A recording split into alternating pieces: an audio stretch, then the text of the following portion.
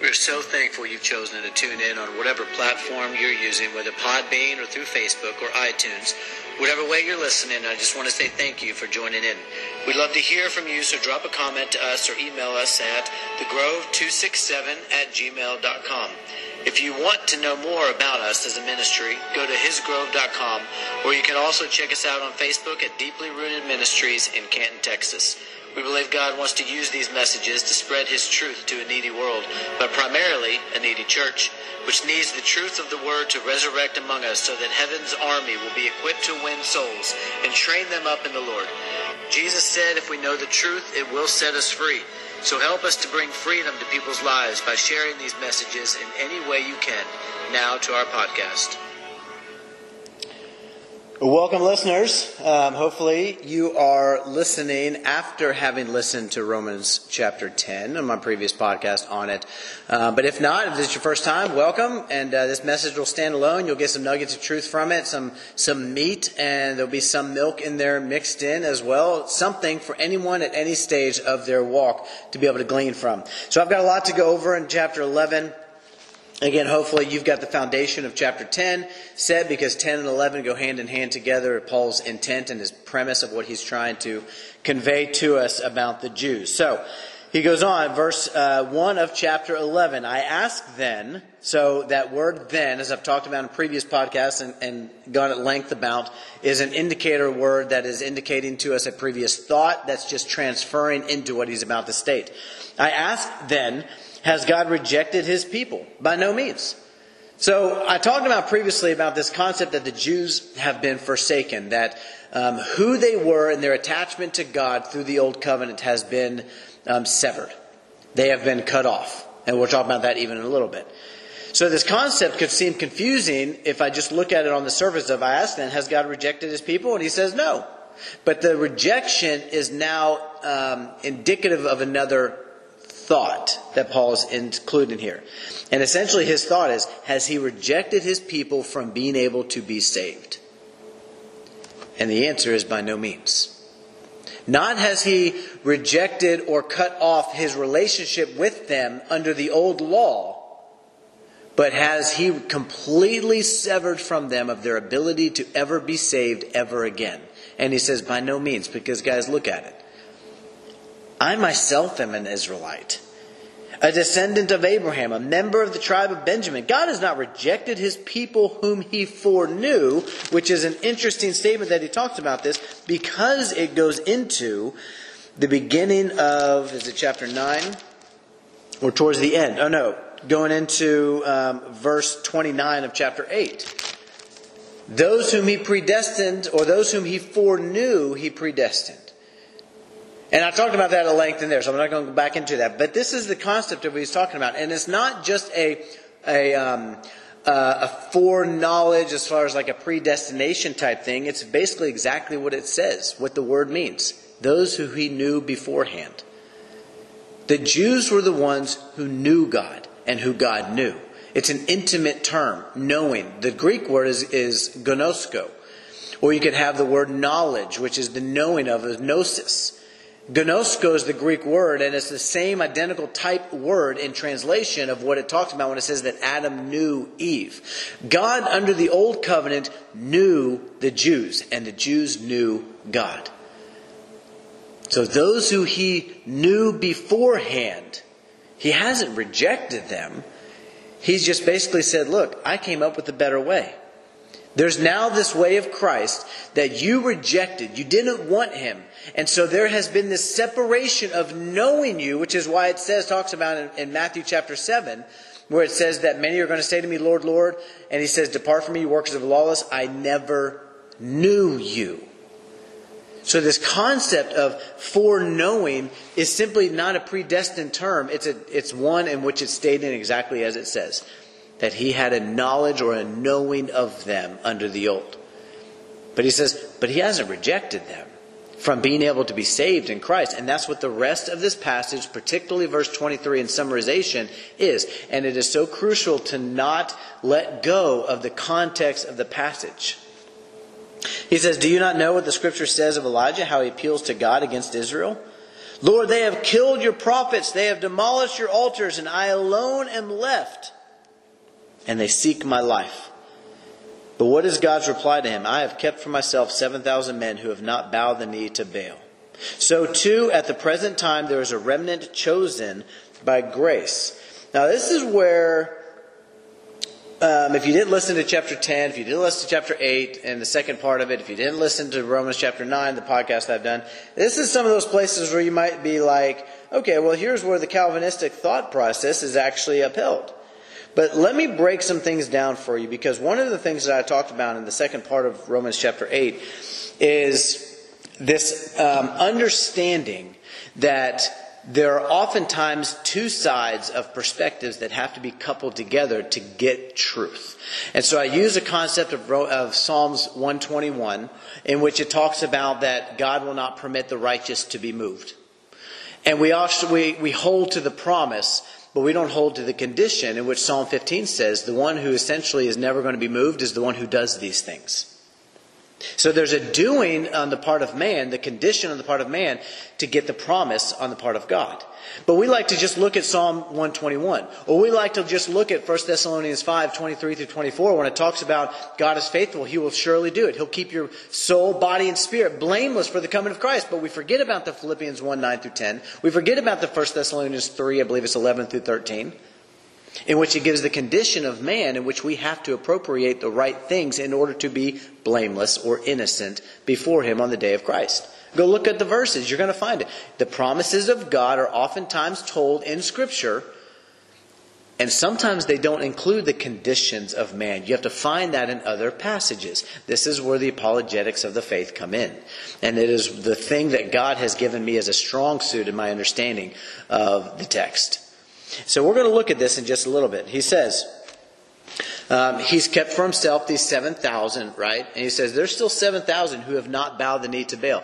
And I find it fascinating that you see the same exact portrayal of the promises of God, the sovereignty of God, along with the will of man in this one text. I've kept for myself 7,000 men who have not bowed the knee to Baal.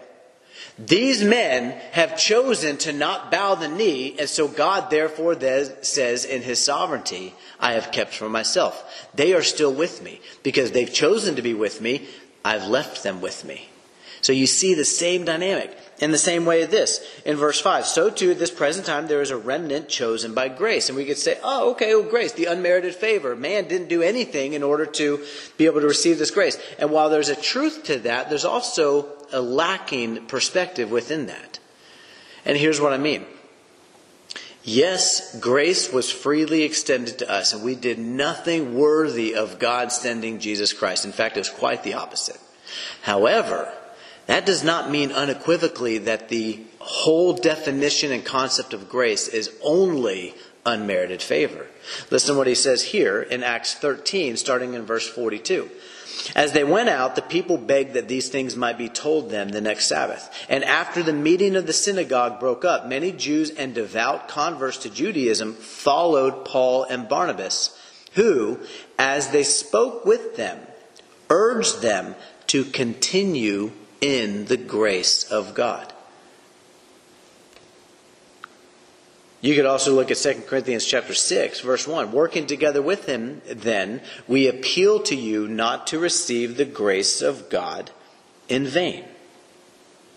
So let me ask you this. If it's just simply God choosing by grace, and it is solely God's responsibility and God's place to only say, you're going to be chosen by grace, then how can man have any part in having to continue in it or being able to receive it in vain?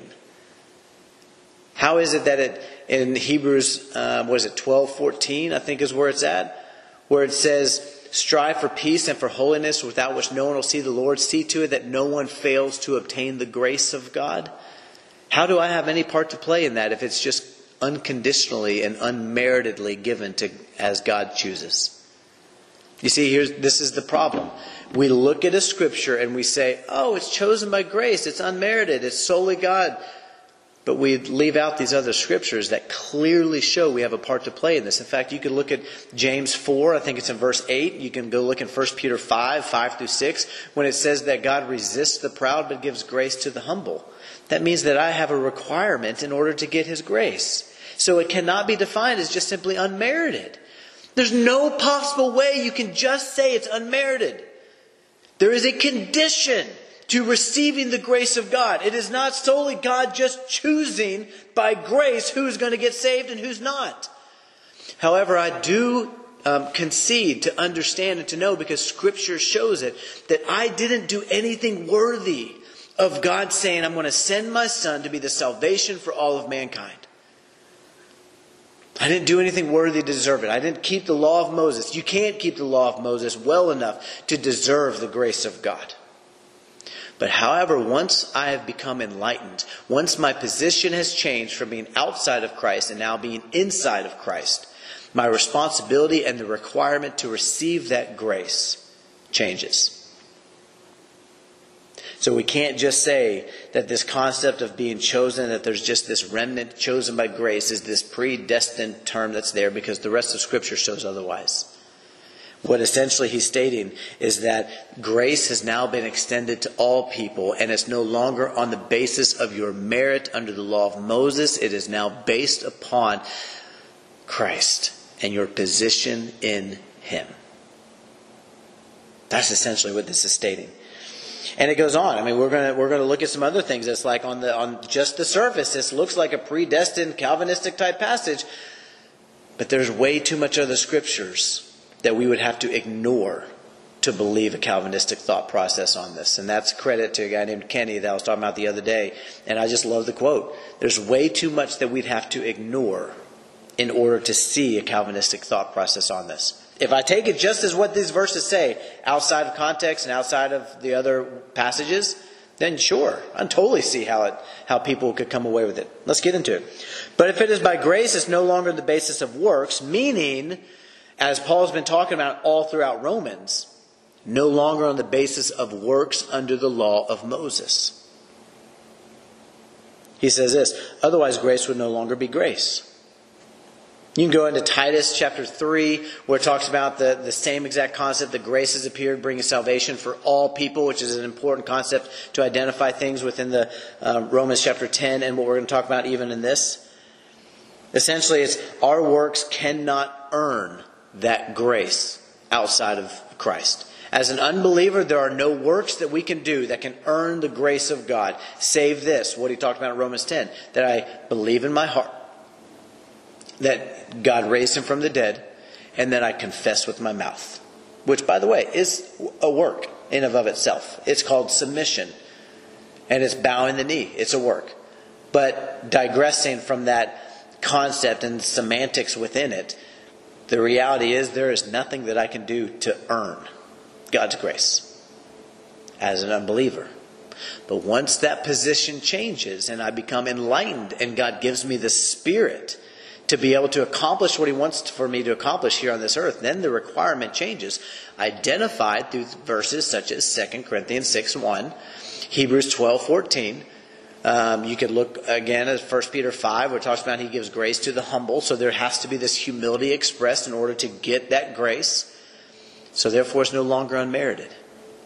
Hopefully that makes sense to you, because I'm going to keep going on. If it's not, I just encourage you to study it out. Just so you would know, the definition of grace, unmerited, is never found in any scripture or any definition of grace anywhere in the Strong's, the Thayer's, or in Scripture. It is an aspect of grace, but it is not the definition of grace. The definition of charis, the Greek word that's used for grace, is this. It is divine influence or power. It's God's divine influence within the heart of that which is not divine. And he says there is a requirement to get it. Therefore, it cannot be defined solely as unmerited favor. So going on, he says, but if it is by grace, it's no longer the basis of works. Again, referencing the law of Moses. Otherwise, grace would no longer be grace. Because remember what he's talking about. He's talking about the Israelites who were under the old covenant. And what were they under? They were under the law. And so he says it's no longer based off of works to be able to find the life of God. We talked about Romans chapter 10. It is now based off of our position in Jesus Christ through our faith in Jesus Christ. Who, as it talks about, I believe it's in 2 Peter 1, 3 through 5, it says his divine power has granted to us all things that pertain to a life of godliness. And he goes on, he says that we might become partakers of the divine nature. And actually, I think that might not be the right one. It might be 1 Peter 1, 3 through 5. But it says that we are guarded by God's power through faith for salvation ready to be revealed. He says in verse 7, what then? Israel failed to obtain what it was seeking. The elect obtained it, but the rest were hardened. As it is written, God gave them a spirit of stupor, eyes that would not see and ears that would not hear, down to this very day. Now, this is one of those things, again, that you could look at on the service and be like, man, well, I mean, that seems to say what it says, that Israel failed to obtain it. The elect obtained it, the one who God predetermined to attain it. Well, it goes back into what I talked about, the definition of elect means. Electos is the Greek word. It simply means the choicest. Okay, which adds a slight different wrinkle to just thinking that there's this foreknowledge or forethought that God simply just elected certain people. It also has a connotation of the choicest. And I explained that earlier. I'm not going to explain it again. He says, but the rest were hardened. And you could say, well, God hardened them. It says it right there. God gave them the spirit of stupor. Eyes that would not see and ears. God's the one who did that. So God hardened them. But is it only that? Because I'm going to read you several things. Even in the New Testament, listen to what he says in Hebrews chapter 3, 7 through 13. Therefore, as the Holy Spirit says, today if you hear his voice, do not harden your hearts as in the rebellion. Notice that it's not God who's hardening their hearts. Notice that it's talking about the Holy Spirit is saying to them, don't harden your hearts against him. Listen very carefully. Today, if you hear his voice, do not harden your hearts as in the rebellion on the day of testing in the wilderness, where your fathers put me to the test and saw my works for 40 years.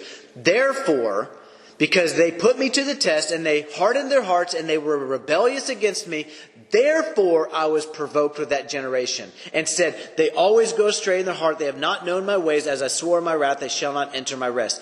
And then he says this, take care, brothers. The author of Hebrews now speaking to Christians under the new covenant. Take care, brothers, lest there be in any of you an evil, unbelieving heart leading you to fall away from the living God.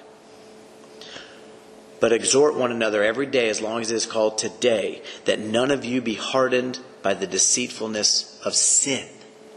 Not God. Did you notice that man had a part to play in this hardening? You're going to find the same thing in the concept of what God tells the people in Deuteronomy chapter 8, verse 20. And I've got several verses I'm going to read, but I'm flipping to it in my phone, so it'll be a little bit easier to get to.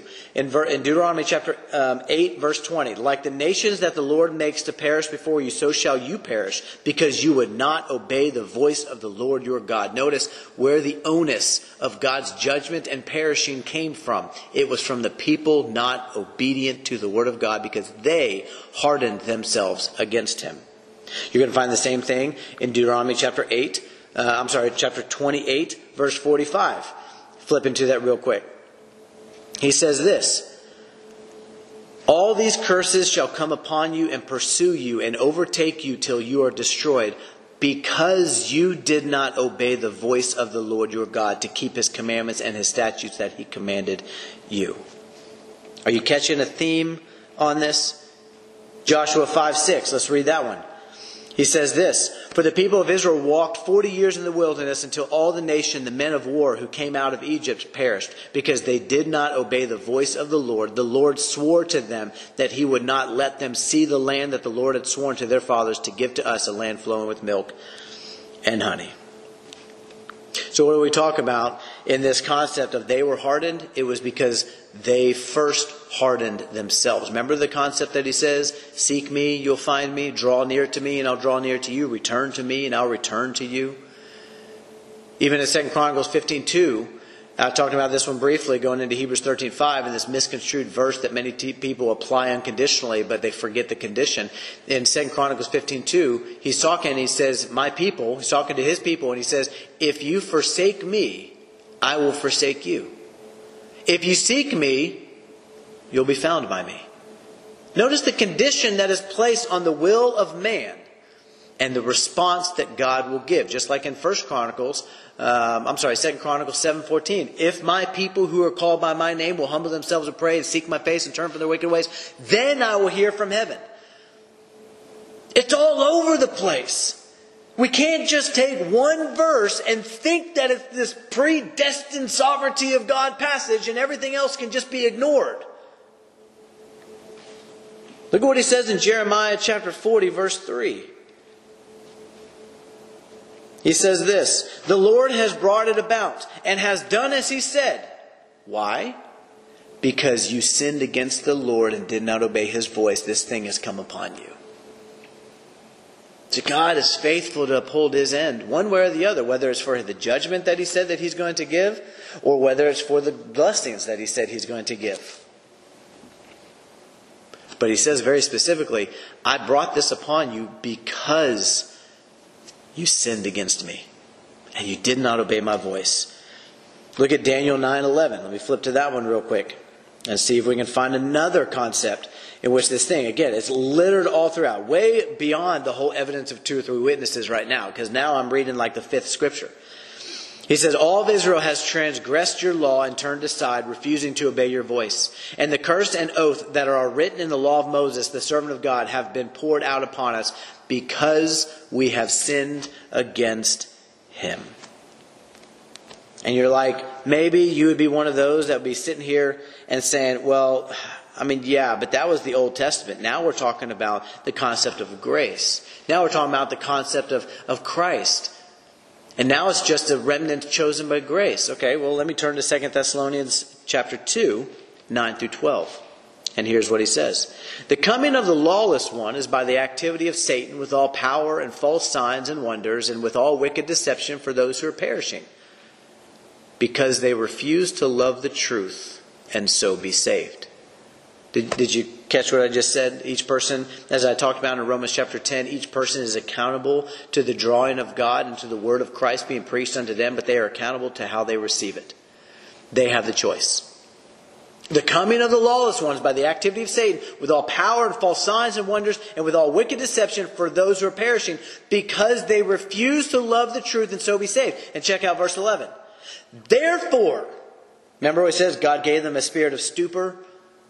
"Therefore, God sends them a strong delusion so that they may believe what is false, in order that all may be condemned who did not believe the truth but had pleasure in unrighteousness." Did you catch what it just said? It said it was a therefore God sent them the strong delusion, because they refused to love the truth and so be saved, and they had pleasure in unrighteousness. God sent them a spirit, a strong delusion, so that they may not believe.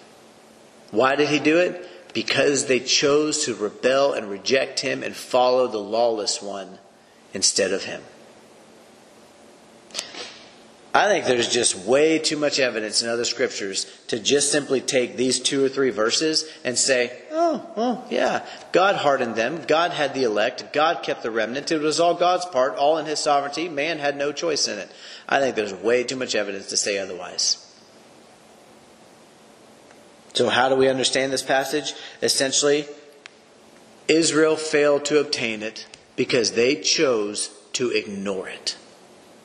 And as a result, God's opened it up to the Gentiles. Now, was this God's plan from the beginning? I believe that it was. But it was God's plan combined with man that brought this about. I don't think we can get away from that truth and that reality. And the rest of it goes on, because I'm going to continue to tie these things in with the rest of chapter 11. Because again, if it's simply chosen by grace and we have no condition attached to that there's nothing I can do or not do that would merit getting his grace or not getting his grace, that is just unequivocally applied to me no matter what I do, and there's no chance of ever being cut off or ever being broken off ever again, then I'm going to have to ask you the question in verse 22 when we get there. Of how is that possible with what verse 22 says in the context of the passage? I remember going through this passage with our church not too long ago when we were going over Romans. I say not too long ago, close to probably a year ago. And I remember how this part was completely ignored. but it has to be ignored whenever your doctrine conflicts with it. And that's the problem. We've got to have our doctrine not conflict with other verses, but uphold them in harmony. Otherwise, it's not really a pure doctrine. He goes on, he says, and David says in verse 9, let their table become a snare and a trap, a stumbling block and a retribution for them. Let their eyes be darkened so that they cannot see and bend their backs forever. What's he talking about here? He's talking about how the Jews, because of their rebellion, because of their rejection, because of their ignoring the Word of God, particularly the person of Jesus Christ, God gave them eyes to not see. God gave them ears to not hear what the Spirit is saying. And this is where he's about to go on and confirm that. Where he says, so I ask, did they stumble in order that they might fall? Well, by no means. Rather, through their trespass, salvation has come to the Gentiles so as to make Israel jealous. Whose trespass was it? Was it God that made them trespass? I think that you would be on the heretical ground to think that. Because there is no darkness in God. God cannot be tempted with evil, and He Himself tempts no one. Each person is tempted and lured by their own desire. This is what James 1 tells us, 13 through 15.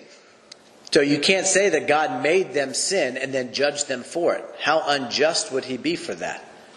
And you might be thinking, well, that's exactly what Paul asked the question in Romans 9. Yeah, Paul asked that question. It doesn't mean that it's an eternal decree that he was presenting.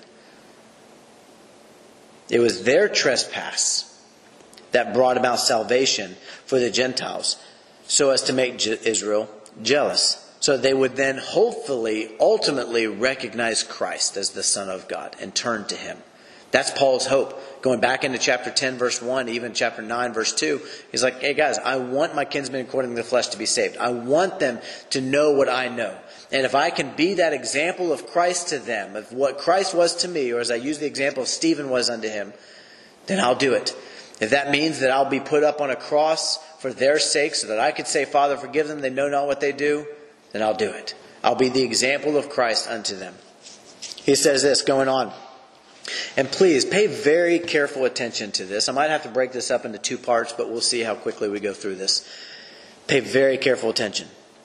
Now, if their, meaning the unbelieving Jews, if their trespass means riches for the world, and if their failure means riches for the Gentiles, how much more will their full inclusion mean? These unbelieving Gentiles, meaning that whenever they would hopefully repent and come unto Christ, how much more does that mean? A person who has adamantly rejected Him and then chosen to repent and say, I was wrong. Rather than the person who never even knew about Him, didn't reject Him, but just never knew. He says, man, how much more sweeter is that when a person who is an unsaved person has chosen to be an atheist and rejects and adamantly rejects the message of Jesus Christ. But then they repent and they become a follower.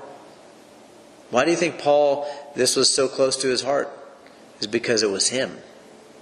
He was the one that adamantly persecuted the church of Christ and rejected the message of Christ. But it was him that was the one that I think is so close to his heart, and why he's going after the Jews so adamantly with such passion and sorrow even in his heart, and unceasing anguish, as he says, for them. Doesn't mean that he doesn't love the Gentiles. I think it just means he has a soft spot in his heart for people who adamantly reject Christ, but they come to see Him. He says, now I'm speaking to you Gentiles. He says, now my message is coming to you Gentiles. And I want us to understand who Paul is referencing when he's talking about the word you.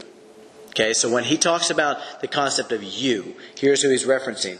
Romans chapter 1, verse 7. To all those in Rome who are loved by God and called to be saints, grace to you and peace from God our Father and the Lord Jesus Christ.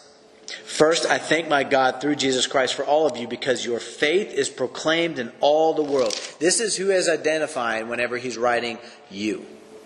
So he's talking to these Gentile Christians, and he says this, inasmuch then as I am an apostle to the Gentiles, I magnify my ministry in order somehow to make my fellow Jews jealous and thus save some of them. For if their rejection means reconciliation, Notice he just said they were rejected. But then earlier he says, has God rejected his people? By no means. Understand what we're talking about here. Their rejection from being his people under the old covenant. For if their rejection means the reconciliation of the world, what will their acceptance mean but life from the dead? If the dough offered as first fruits is holy, so is the whole lump. And if the root is holy, so are the branches. Now listen, he's about to give a very clear message to Gentile Christians within all of this towards the unbelieving Jews. He says, but if some of the branches were broken off, which I already diagnosed that word ekleo, it means to ascend or to expel from union. Having a root word of kleo, it means a breaking of bread, or you could say the breaking of fellowship. Take that into the concept of what he's talking about. But if some of the branches, meaning the Jews, the unbelieving Jews who did not want to honor Christ as the Messiah, they were the unbelieving ones who rejected him as Christ, the Son of the living God. If they were broken off, meaning that they were expelled from union with God, and you, Gentile Christian, although a wild olive shoot, were grafted in among the others and now share in the nourishing root of the olive tree. Very clearly a picture of a Gentile Christian, a wild olive shoot. And I could go back even into the ark. I'm not going to, but there's a picture of them being grafted in even through that, with the dove that was sent out with the wild olive shoot branch. But nonetheless, he goes on. He says it's very important to know who he's identifying when he says you. A wild olive shoot grafted in among the others and now share in the nourishing root of the olive tree. Do not become arrogant towards the branches or the unbelieving Jews. If you are, remember it is not you who support the root, but the root that supports you. He says, know your position. You are in Christ, but you are a branch, not the root. You are a branch, not the trunk. The nourishing sap of that root and the trunk system that is the person of Jesus Christ and the glory of God is what supports you. You don't support it. So don't become arrogant towards those branches that are scattered on the ground that have been broken off and are dead. Because remember I said, what would it mean but life from the dead? Those branches were broken off. They are lying on the ground and they are to be gathered and burned. If they don't repent. If they remain in the condition in which they are and don't repent, they are to be gathered and burned. And listen very carefully to what he says here. Then you, Gentile Christian, will say, branches were broken off so that I might be grafted in. That is true. Paul's not denying it. He says they were broken off so that you could be grafted in. The unbelieving Jews were cut off, ascended from their fellowship and union with God. No longer his people. Because it's no longer about the old covenant. It's the body that God's prepared for us in this new covenant. Now it's Gentile or Jew, in which there is no distinction between the two. He says, now anyone can come in.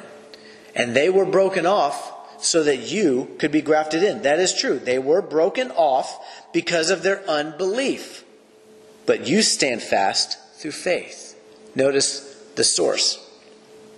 He says, so do not become proud, but fear. Isn't that a fascinating thing for him to say? Like, why would he say that? You've come in to share in this nourishing root. You've come in to share in the commonwealth of what God formerly gave to Israel, but now he gives to the spiritual blessings of heaven to those who are in Christ. Why would he then say, you stand fast through faith? So don't become proud, but fear. Why would he say that? I think it's all capsuled in the next verse. He says this, for if God did not spare the natural branches, meaning the unbelieving Jews, neither will he spare you. Who's you? The Gentile Christians.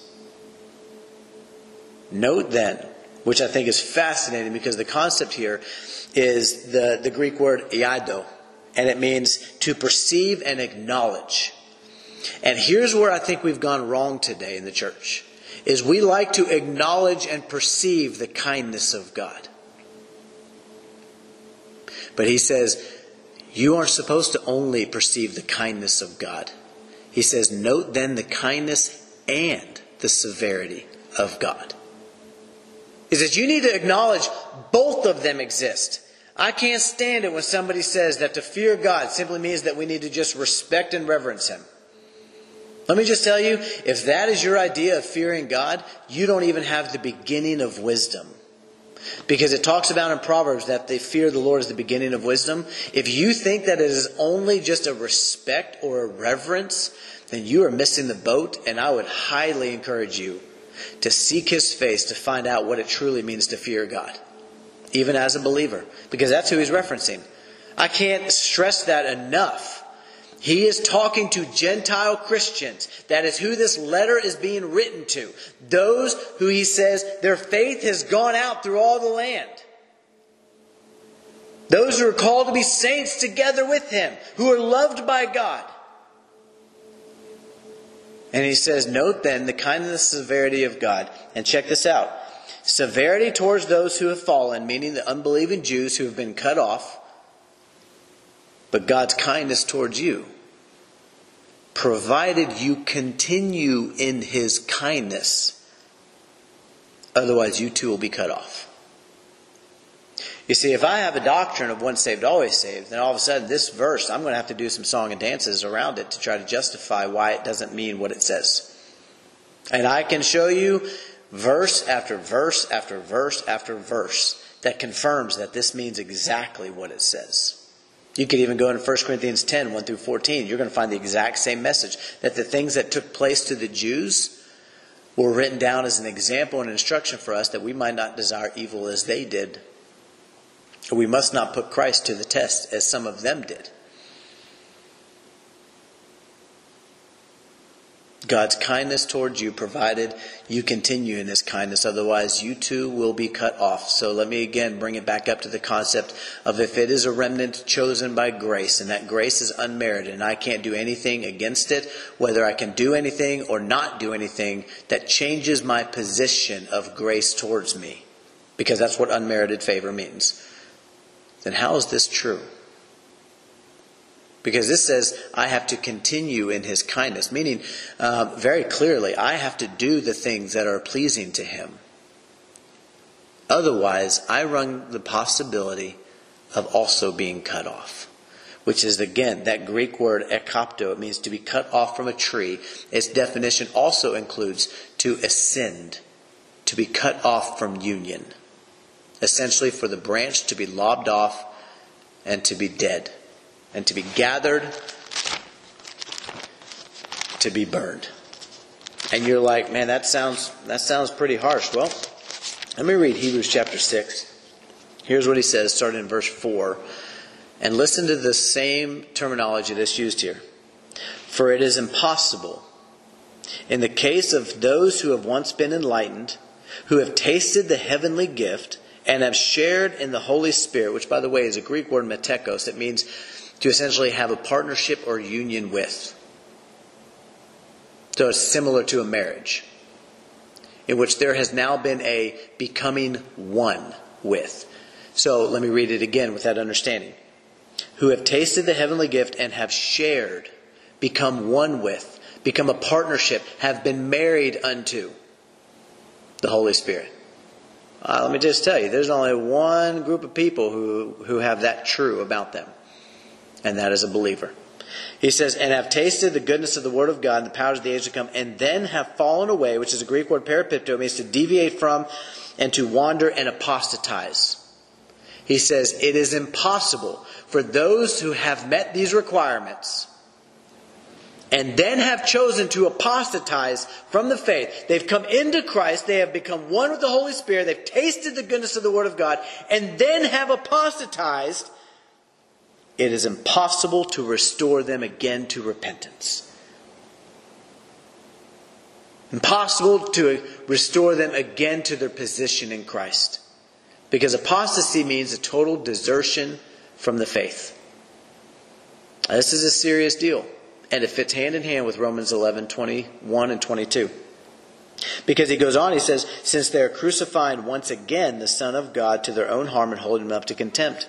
For land that has drunk the rain that often falls on it and produces a crop useful to those for whose sake it's cultivated receives a blessing from God. But if that same land drinks the rain, drinks that Holy Spirit, and it doesn't produce what is useful to the master, listen to what he says.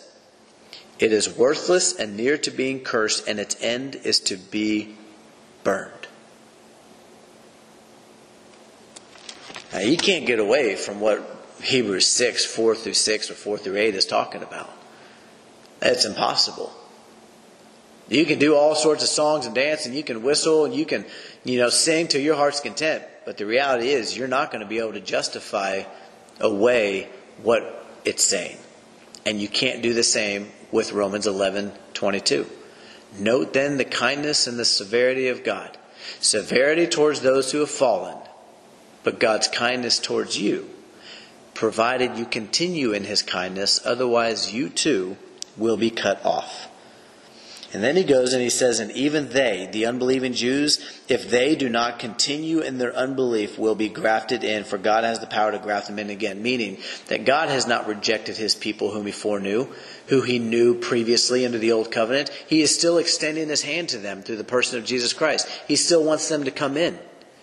But the choice is theirs.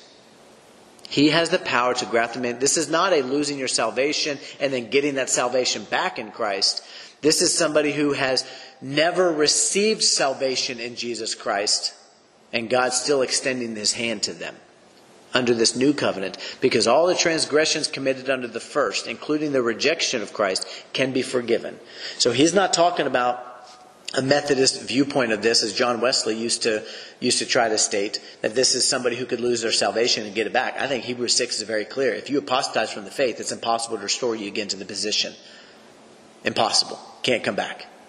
Because you'd have to crucify the Son of Man once again. But He ain't coming back again. The next time He comes is for judgment, not to be the atoning sacrifice for sins, as Hebrews 9 talks about. He says, for if you were cut from what is by nature a wild olive tree and grafted in contrary to nature into a cultivated olive tree, how much more will these, the natural branches, be grafted back into their own olive tree? This is exactly what I just stated right there. Lest you be wise in your own sight, I do not want you to be unaware of this mystery, brothers. A partial hardening has come upon Israel until the fullness of the Gentiles has come in. And in this way, all of Israel will be saved. Now, a lot of people could look at that and be like, oh, okay, all of Israel. Well, that seems to denote that all of Israel are going to be saved. Well, that's not what it means, because we have to understand the context of what he's stating as well as what the rest of Scripture is detailing to us. So I would say that's similar to 1 Timothy 4:10 when it talks about, let me flip to it real quick. In 1 Timothy 4:10, here's what he says. And I'm just going to try to go through this and finish it so I don't have to do two parts. But in 1 Timothy 4:10, he says this, for to this end we toil and strive because we have our hope set on the living God who is the Savior of all people, especially those who believe. How is He the Savior of all people, especially those who believe? Well, what we can understand is that the access to Israel, to all of Israel to be saved by faith through Jesus Christ has come. So in this way, all of Israel has the opportunity and the access to be saved through the person of Jesus Christ, which is exactly what 1 Timothy 4:10 talks about. Including the fact that in Luke 13, he says very, very clearly that he says that you're going to come and stand before me one day, and you're going to see all these people who came from north, south, east, and west, Gentiles all over the place, coming up into heaven, and they're actually reclining with Abraham, Isaac, and Jacob. And you are going to be on the outside looking in. You're going to say, hey, you came to our streets, Jesus. Don't you remember that? It was Israel that you came to. It was us that you came and preached the message to first. I mean, that's got to account for something. Like, you came to us. You taught in our streets. And listen to what he says. He says, when in Luke 13, starting 25, when once the master of the house has risen and shut the door, you begin to stand outside and knock at the door, saying, Lord, open to us. Then he will answer to you, I do not know where you come from. Then he will begin to say, we ate and drank in your presence, and you taught in our streets, Jesus. But he will say, I tell you, I do not know where you come from. Depart from me, all you workers of evil. In that place there will be weeping and gnashing of teeth when you see Abraham and Isaac and Jacob and all the prophets in the kingdom of God, but you yourselves cast out. You know who he's talking to? He is talking to the Jews. And he says, there's going to come a time where you're going to stand before me, and you know what? Some of Israel ain't going to get in. So therefore, I can identify and know that this is not saying that all of Israel will be saved, but it means that all of Israel has the opportunity to be saved through the person of Jesus Christ. Which is why he says this following. The deliverer will come from Zion. He will banish ungodliness from Jacob, and this will be my covenant with them when I take away their sins. How does he take away their sins? When a person comes into the person of Jesus Christ, he wipes away their past sins and becomes the atoning work for their future sins. So that if they confess, he is faithful and just to forgive us of our sins and cleanse us from all unrighteousness only through the blood of Jesus Christ. He says, as regards the gospel, they are enemies for your sake. They are not believers. In regards to the gospel, they are not believers. You are not to be yoked with them. They are considered technically enemies. But what are we supposed to do to our enemies? Is according to Romans 12. Love your enemies. If you see somebody who is considered an enemy according to the gospel standards in which they're not part of the union of Jesus Christ, they're not part of it, and you see him hungry, give him something to eat. You see him thirsty, give him something to drink. We'll talk about that in a little bit of what that truly means for a Christian. He says, but as regards election, they are beloved for the sake of their forefathers, meaning God still loves them. He was their choicest of all mankind, and he still loves them. Despite all the things that they did to him, he still loves them, and he wants them to be included. But the choice is up to them of what they're going to do. He says, for the gifts and the calling of God are irrevocable. So what does this mean? Well, let me bring it to, again, the premise of Saul. And in 1 Samuel chapter 15, I'm going to start it in 23 through 28. Here's what he says. Because if I'm going to take this unconditionally, that the gifts and the calling of God are irrevocable, and I'm going to take this unconditionally to say if God extends a gift to me, he will never revoke that gift. Whether that be salvation, whether that be a gift of tongues, whether it be a gift of wisdom, none of those things will ever be revoked from me. Here's what he says. For rebellion is as the sin of divination, and presumption is as iniquity and idolatry. Because you have rejected the word of the Lord. This is Saul, who, by the way, was made king by God himself. God called him unto the kingship of Israel, and God gifted him with the Holy Spirit, by which he prophesied, which was the indicator that he was to be the one chosen of God. It says, he has also rejected you from being king. Saul said to Samuel, I have sinned, for I have transgressed the commandment of the Lord and your words, because I feared the people and obeyed their voice. Now therefore, please pardon my sin and return with me, that I may bow before the Lord. And Samuel said to Saul, I will not return with you, for you have rejected the word of the Lord, and the Lord has rejected you from being king over Israel. As Samuel turned to go away, Saul seized the skirt of his robe, and it tore. And Samuel said to him, the Lord has torn the kingdom of Israel from you this day, and has given it to a neighbor of yours who is better than you. And you might be thinking, well, that's just the kingship. I mean, that's not really like a gift. Well, can you and I agree that the Spirit of God is a gift that he's given to us, as is detailed in the gospel accounts and even in the epistles? Here's what he says. In verse 14 of chapter 16, now the Spirit of the Lord departed from Saul, and a harmful spirit from the Lord tormented him. The Spirit of the Lord departed from Saul. A gift that God gave was revoked. So what are we to understand this passage to mean? It means exactly what it says. That God is still calling the Jews, and he is still extending the gift of salvation unto them, as he did even under the old. He still has his hand outstretched to them. He has not pulled it back and said, I'm no longer going to call you. I'm no longer going to extend the gift of this salvation of my Holy Spirit to you. I have not revoked that. I have not rescinded that. I am still going to offer it to you, because there's no distinction between Jew or Gentile. Everyone who calls upon the name of the Lord in truth can be saved. He says, for just as you were one time disobedient to God, but now have received mercy because of their disobedience, so they too have now been disobedient, in order that by the mercy shown to you, they also may now receive mercy. For God has consigned all to disobedience, that he may have mercy on all. Obviously, all is not meaning all, because mercy will not be extended to everybody on that last day. We've got to understand the context. He essentially is stating, look, you Gentiles were disobedient, and you've been given mercy through Jesus Christ. In the same way, they've been disobedient and now given mercy through Jesus Christ. Everybody has sinned and fallen short of the glory of God. Past tense, not future, not present tense. You who were a sinner and now have been saved by grace, brought into this covenant, are not supposed to remain a sinner. But all people prior to coming into Jesus Christ, every single one of them has sinned and fallen short of the glory of God. And that includes Mary, for you Catholics who believe out there that she was free from original sin. All have sinned and fallen short of the glory of God.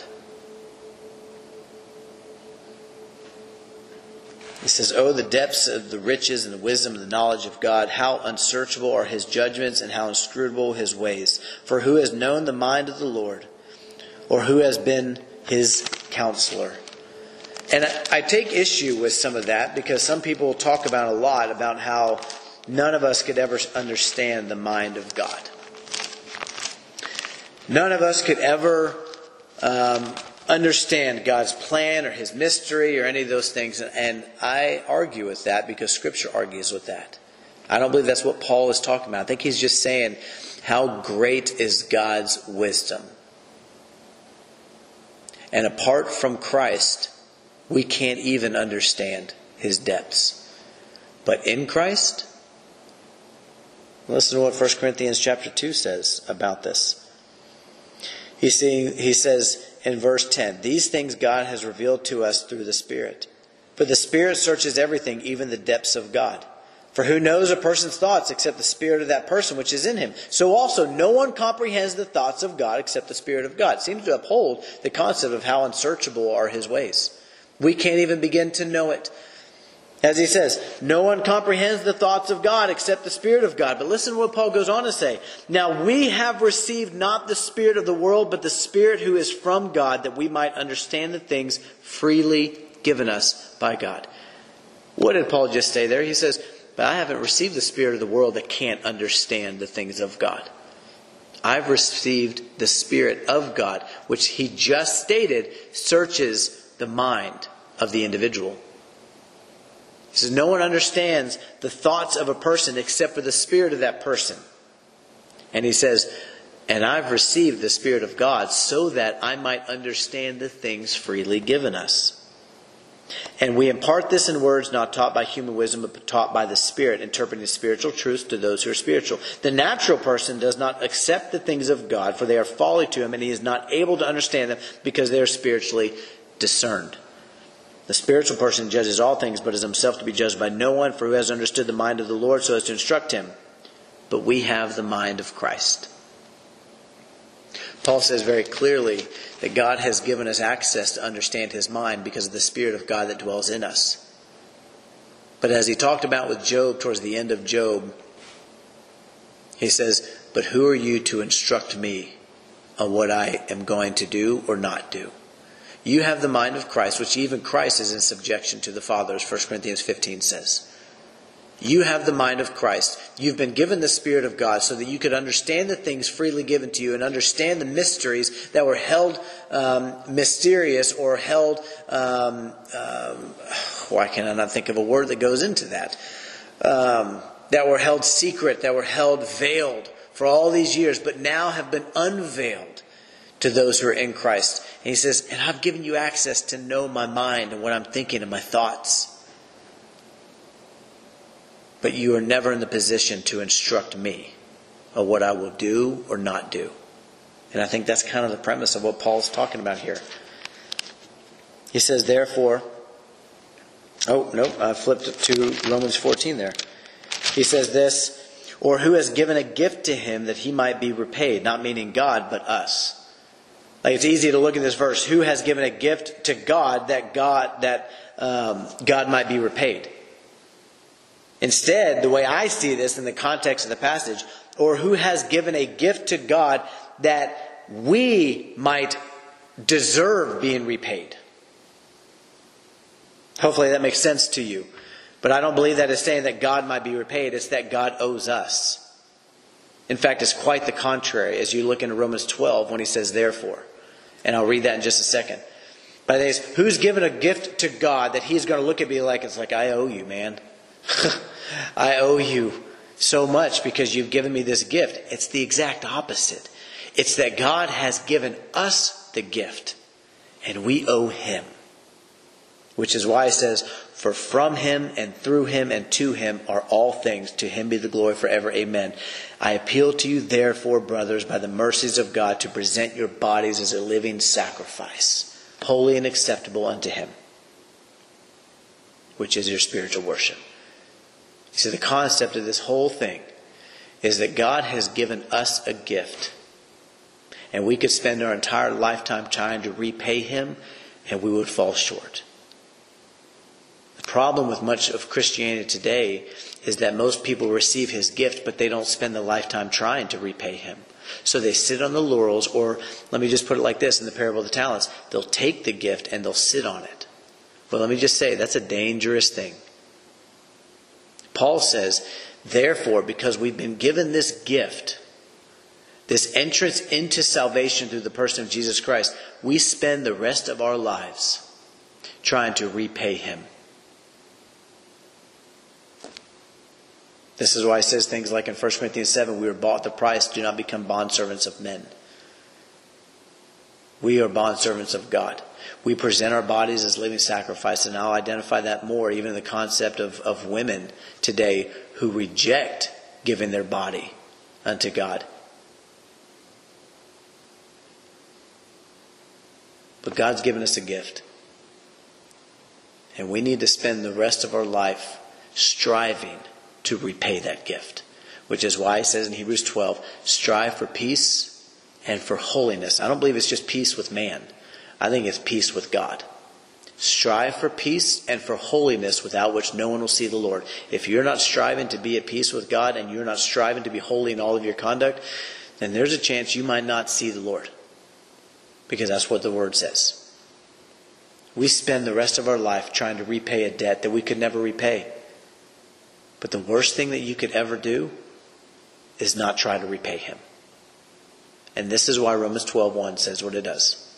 So, hopefully all this gave you insight into God's heart and God's plan, His mystery of what He's talking about, the Jews and the Gentiles, but it also gave you the concept that He says here. Note then the kindness and the severity of God, severity towards those who have fallen, but God's kindness towards you, provided you continue in His kindness. So just what He says right before it. So do not become proud, but fear. Hopefully this message struck a little bit of fear in you, maybe a whole lot of fear in you. And the reality and the responsibility that we have within this covenant with God. That it is not solely upon God's effort towards us, but it also requires an effort of us towards God. And this is where Philippians 2:12-13 comes in when he says, work out your salvation with fear and trembling, for it is God who works in you both to will and to work for His good pleasure. It is all about His pleasure, not ours. And we need to understand that it is Jehovah that is inside of us, which is why it requires fear and trembling. And the responsibility of the believer to work out, or katagazomai, to achieve and accomplish and bring to fruition or bring to its end our salvation. That's your part, that's my part, through the grace that God will abundantly supply to us to make it happen. Y'all be blessed.